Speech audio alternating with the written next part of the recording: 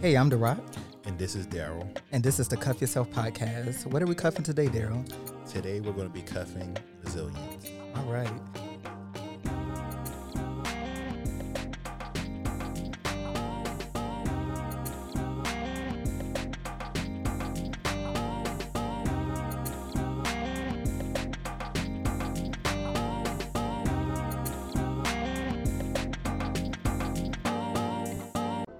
As Black queer men, we typically have to experience a lot of trauma within our lives.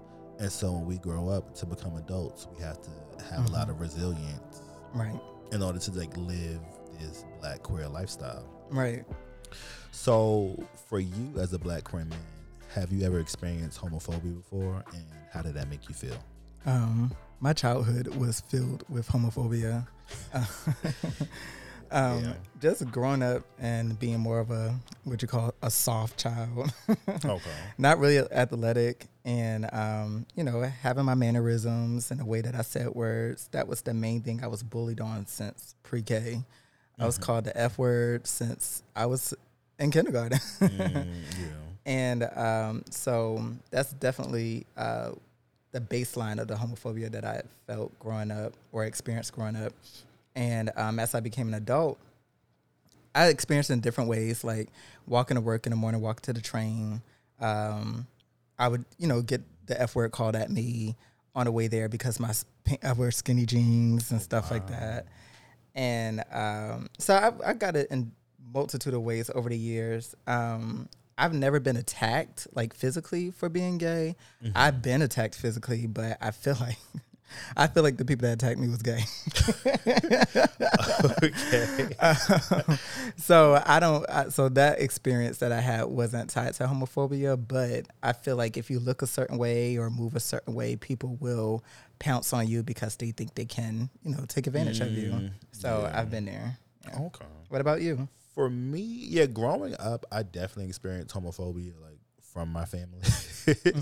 Because growing up, my family is Jamaican, so it's a lot of just no batiman, no fags, no sissies, no girls. Right. And I did experience that a lot as a child. And then even as an adult, I think for me, I was actually gay bashed one time with my partner in Maryland, close to my house. And I was just shocked because I remember we were leaving the supermarket and we were walking back to my apartment, and these guys got out of a car and was calling us fags and this and that. And then my partner at the time wanted to fight them, and I had to my New York came out, and I had to just grab him nah, we don't know who these dudes are, we don't know what they got in this car, we don't know who else they with. Right. This not our neighborhood. I was just these are all just red flags. So I was let's just get up out of here.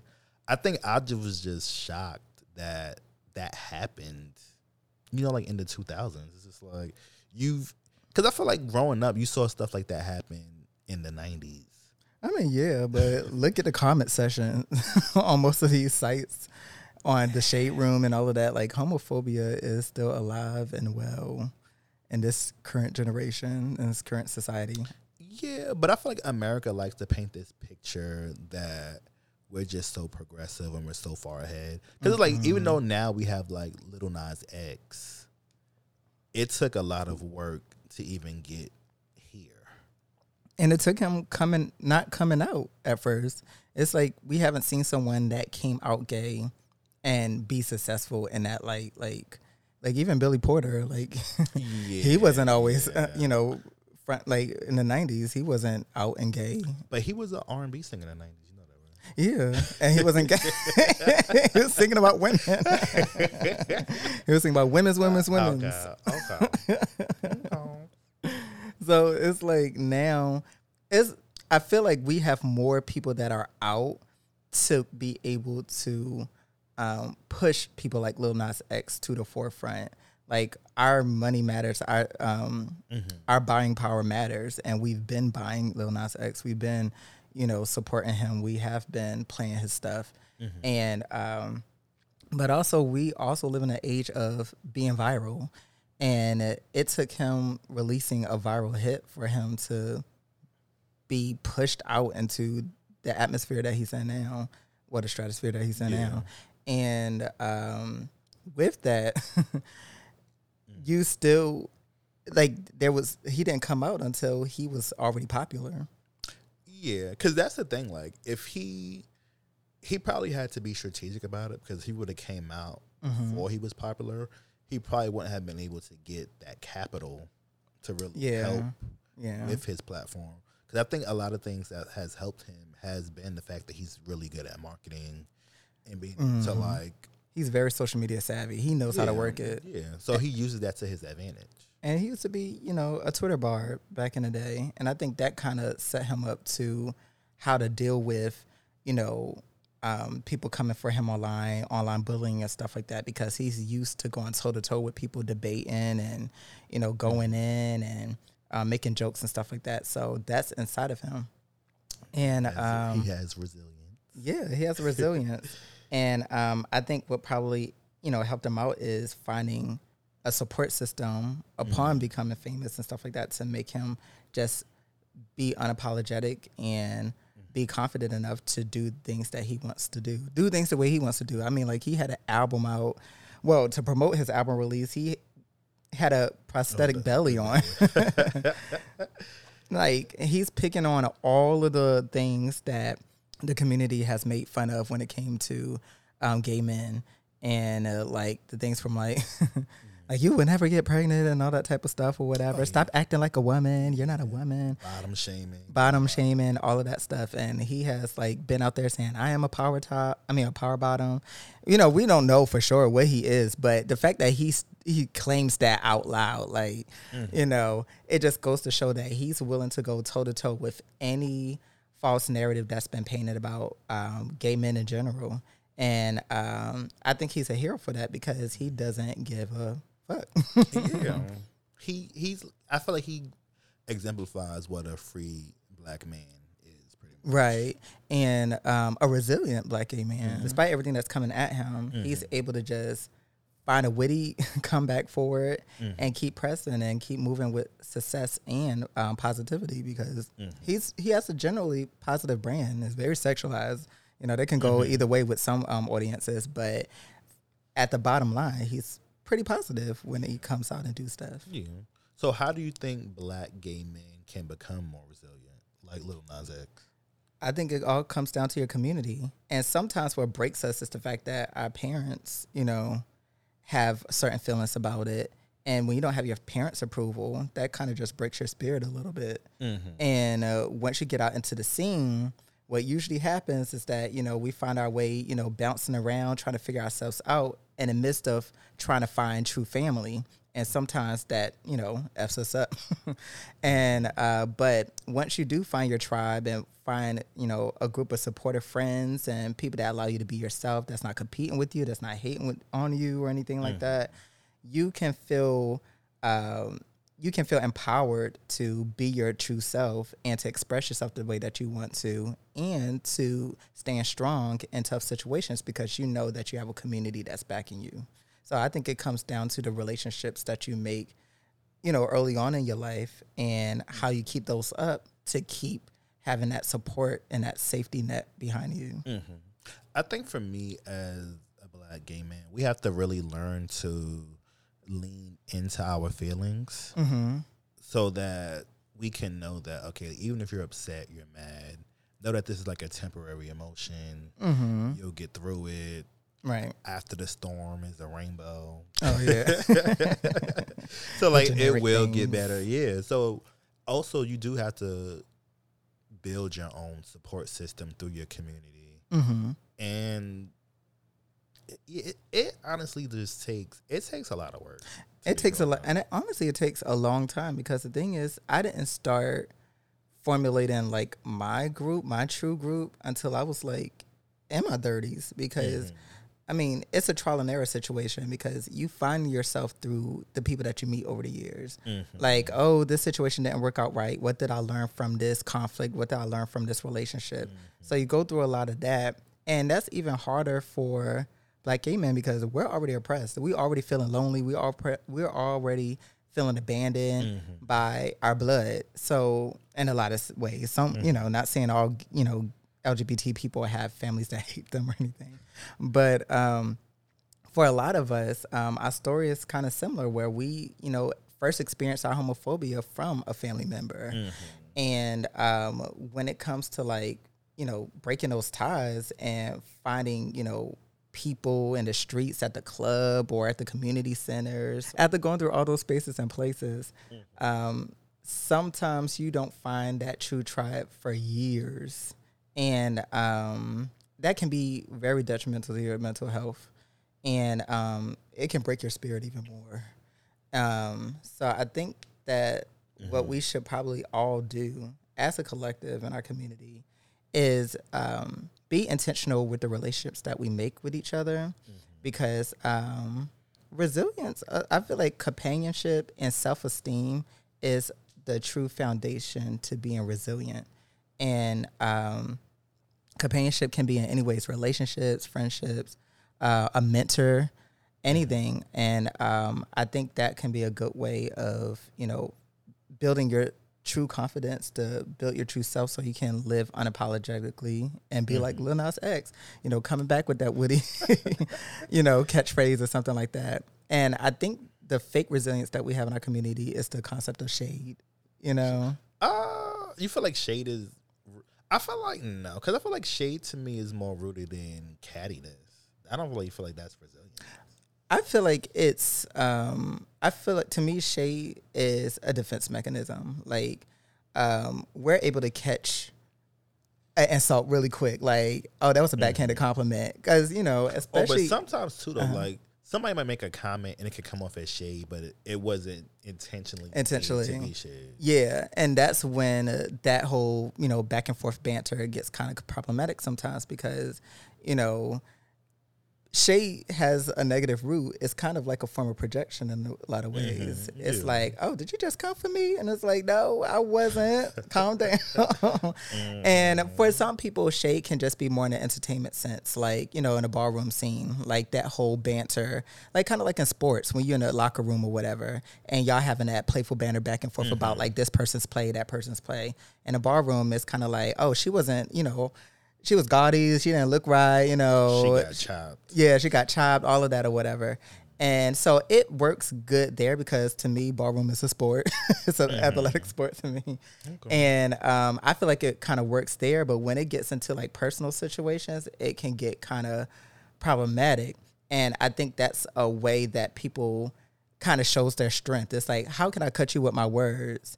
And that's not the best way to go. And I think if we're around more people that are supporting and uplifting us, we can start, seeing things differently. We won't be so defensive. We won't be so combative when someone gives us a compliment. We won't look at it, we won't think it's them being facetious or anything like that.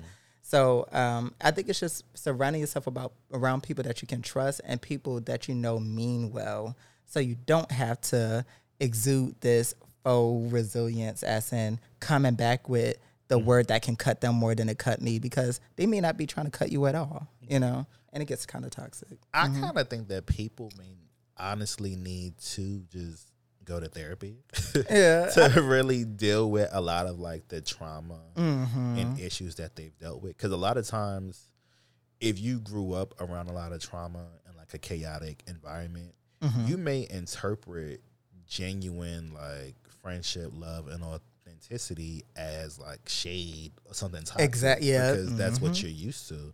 So like a lot of times, if you have a licensed therapist or something like that, where you can like really sit down and give your perspective to them, they can give you an unbiased opinion. Right. And I've been there, because in therapy, one of the biggest things that I've been talking about with my therapist has been the people in my life. And she was telling me, like, do you feel like the reason why you have so much procrastination and all these feelings about the things that you're doing or whatever, is that coming from the people that you surround yourself by? Are you really around people that are really supporting you and pushing you forward and stuff? And I just had to think about it. I was just like, that is kind of true. Like, when I express certain things that I'm interested in or whatever, I have some people in my life that just look at me with a blank face. And it's just kind of like, okay, should I be sharing this with you or not? And so the people around you can really pull you down and make you think differently about stuff. So I wouldn't have known that until a therapist pointed that out to me, because they were able to see the patterns and the conflicts that I kept having with A person, B person, C person. And it's like, wait a minute, there's a trend here. And a lot of times you're not able to see those trends yourself. And sometimes you think we can be self-aware, but we may not be aware of the people around us. We can have self-awareness, but not be fully aware of what's going on with the people in our lives. And that's what therapy has helped me kind of figure out. And I think that can help other people, not just on a mental health space, but also figure out how to navigate life and social situations in a way that can help your mental health be better and keep a lot of the anxiety down. Like therapy can help you to unpack your problems and your issues that you may have that you're facing. Right. So a good thing that you can learn in therapy is what triggers you have as a Black gay man. So what triggers do you have? So I feel like I have quite a few triggers. And the weirdest thing of it is compliments. Really? Why is that? I cannot take compliments well. When someone tells me, gives me a compliment or whatever, I'm just like, oh, really? Oh, thank you. And I think the thing is, it's like I'm very used to shade. Like I grew up in the South, and shade is a commonplace, especially if you have a Southern mother or a Southern grandmother or whatever. It's a lot of backhanded compliments and stuff. And it's like, wait a minute. And sometimes you got to catch it or whatever. And like I always like give the example of like why a lot of people love Phaedra on Housewives or whatever. That's classic Southern belle shade. That she gives on that show. And just, being raised by that and having experienced that in my regular social life growing up, it kind of just like, am I pretty? Or you telling me that I'm pretty because are you calling me more feminine?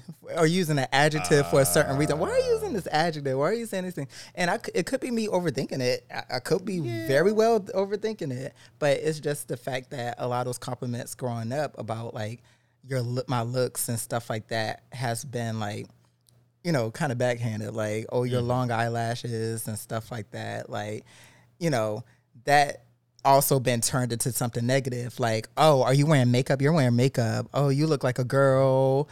Oh, all of that stuff. Are you trans? Like all that type. I've gotten that too. Is toxic. And so now when I get compliments about my looks and stuff, I always try to internalize like, where's this coming from? But through getting older and stuff like that, I started to just take pride in it and just be more proud of like, I have distinct features and stuff like that. If someone wants to call them pretty, I just let them call it. They're being facetious about it.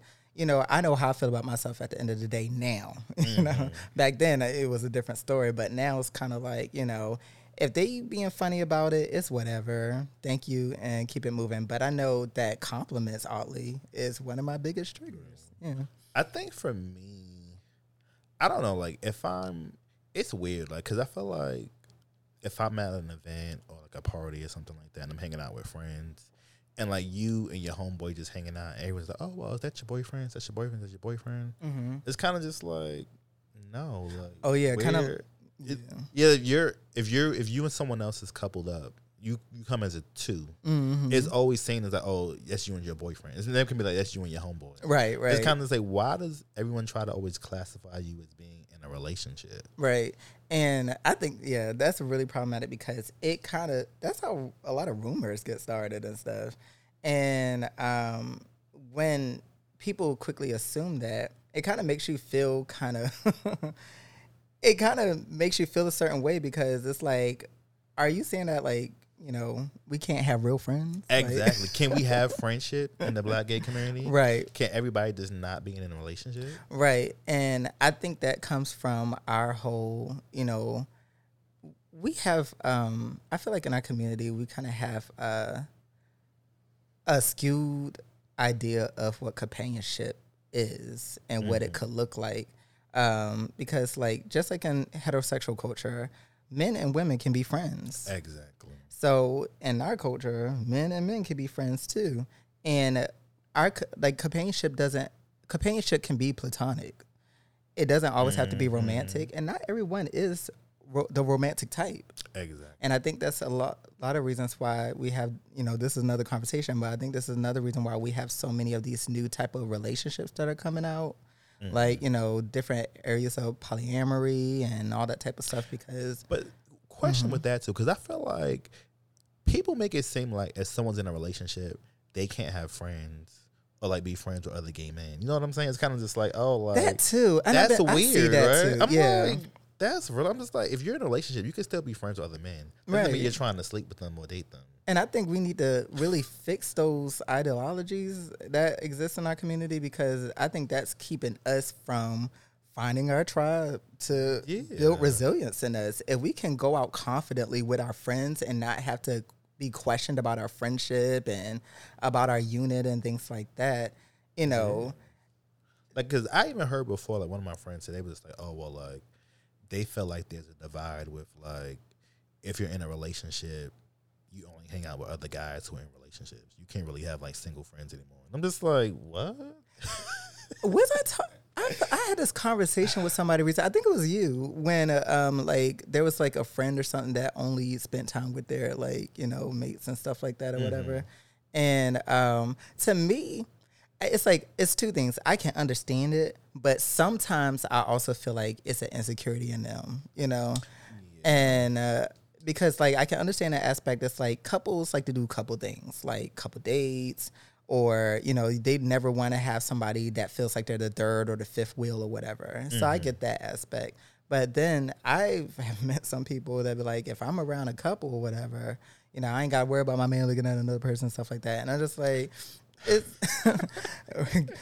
if you're with a partner, if you have a partner, if that's your life partner, you should be resilient enough to know that nothing can break that bond. Exactly. And so, and it just comes back to like, we need to figure out why are we connecting with people. Your connections with people needs to be more intentional than like, oh, this relationship is for the gram. Oh, this person is good sex or whatever. No, find someone that empowers you, uplifts you, and keep you straight on. Yeah. And if you meet somebody and they're like a dope person, like, oh, I love your personality, you're dope, like I want to hang out with you, like let's be friends. Right. Like, it should be you, your people against the world. You and your people against the world. Like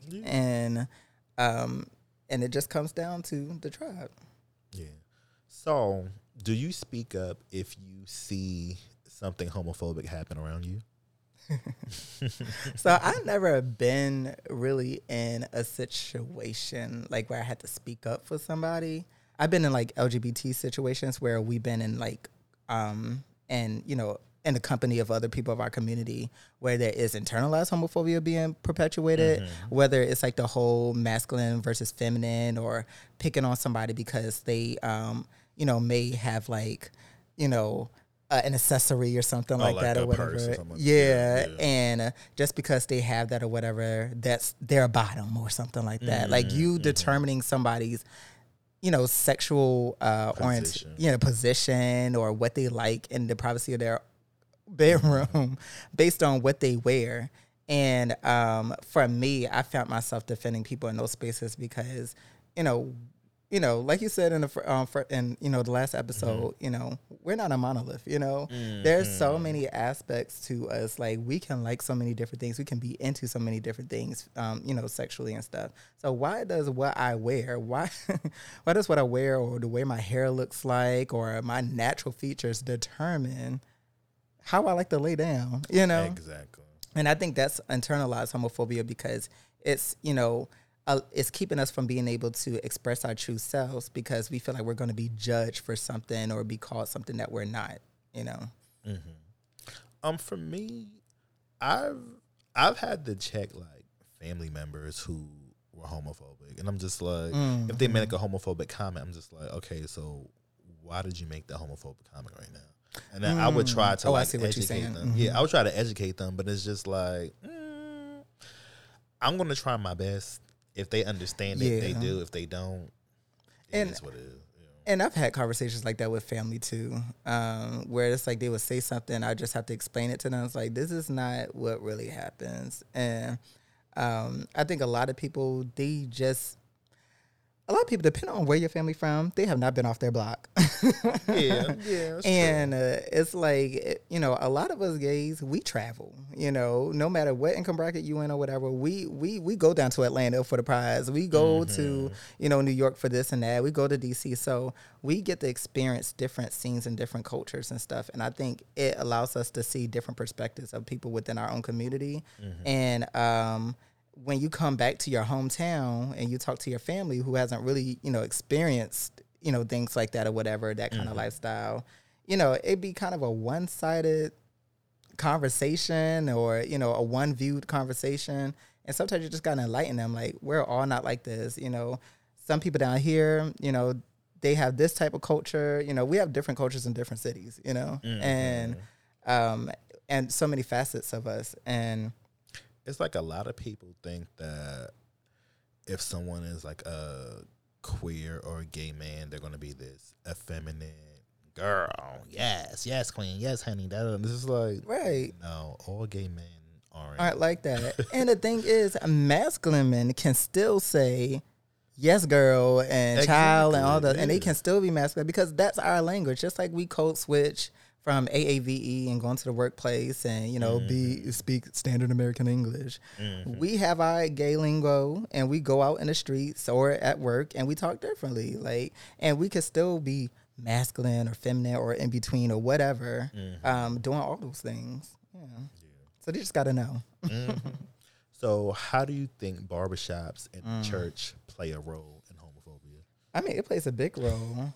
I feel like I think most gay men, whether you black, white, or whatever, walking into a new barbershop is always like the worst nightmare because it's all the stares looking back at you, especially if you're not masculine presenting.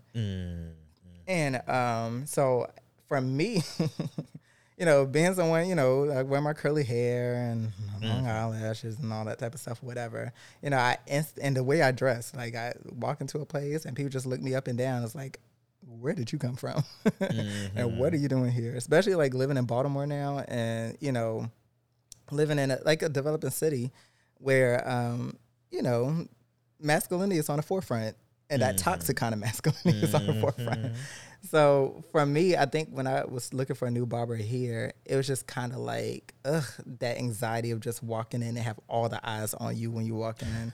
And sitting in a chair, and I went to one barbershop out here where they had like this Pan-African station playing this YouTube channel or something. And they were just talking about like the agendas and what they're doing to us, like, you know, the white people and all that stuff or whatever.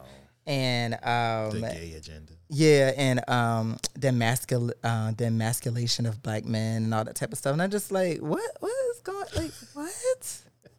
Like, we're still on this? Like, y'all not even this serious about people out here with guns shooting each other up. But this is such a huge conversation. And the same thing in the church. Like, it's the same conversations. I feel like the church crew just go get their, you know, haircut, you know, the day before. And they have those same conversations that the pastor was talking about. And I just feel like that perpetuates so much toxic, you know. It's like in the church, they okay with the choir director being gay. Yeah. As long as he's not disclosing that he's actually gay. And it's just like, how what sense does that make? Doesn't make no sense at all. And the barbershop is weird because it's like not all barbers are outwardly like homophobic. Like some of them are accepting, but it's kind of just like you never know who the other barbers are exactly within the shop.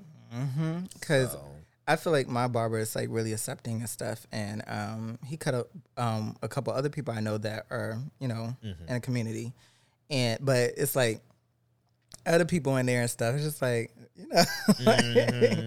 Yeah. But what I notice about some places, especially like when you go to like, in a hood or whatever, sometimes you'll see a random like, effeminate man walk in and stuff like that and be like, hey y'all, and blah, blah, blah. And they be like, hey, what's up?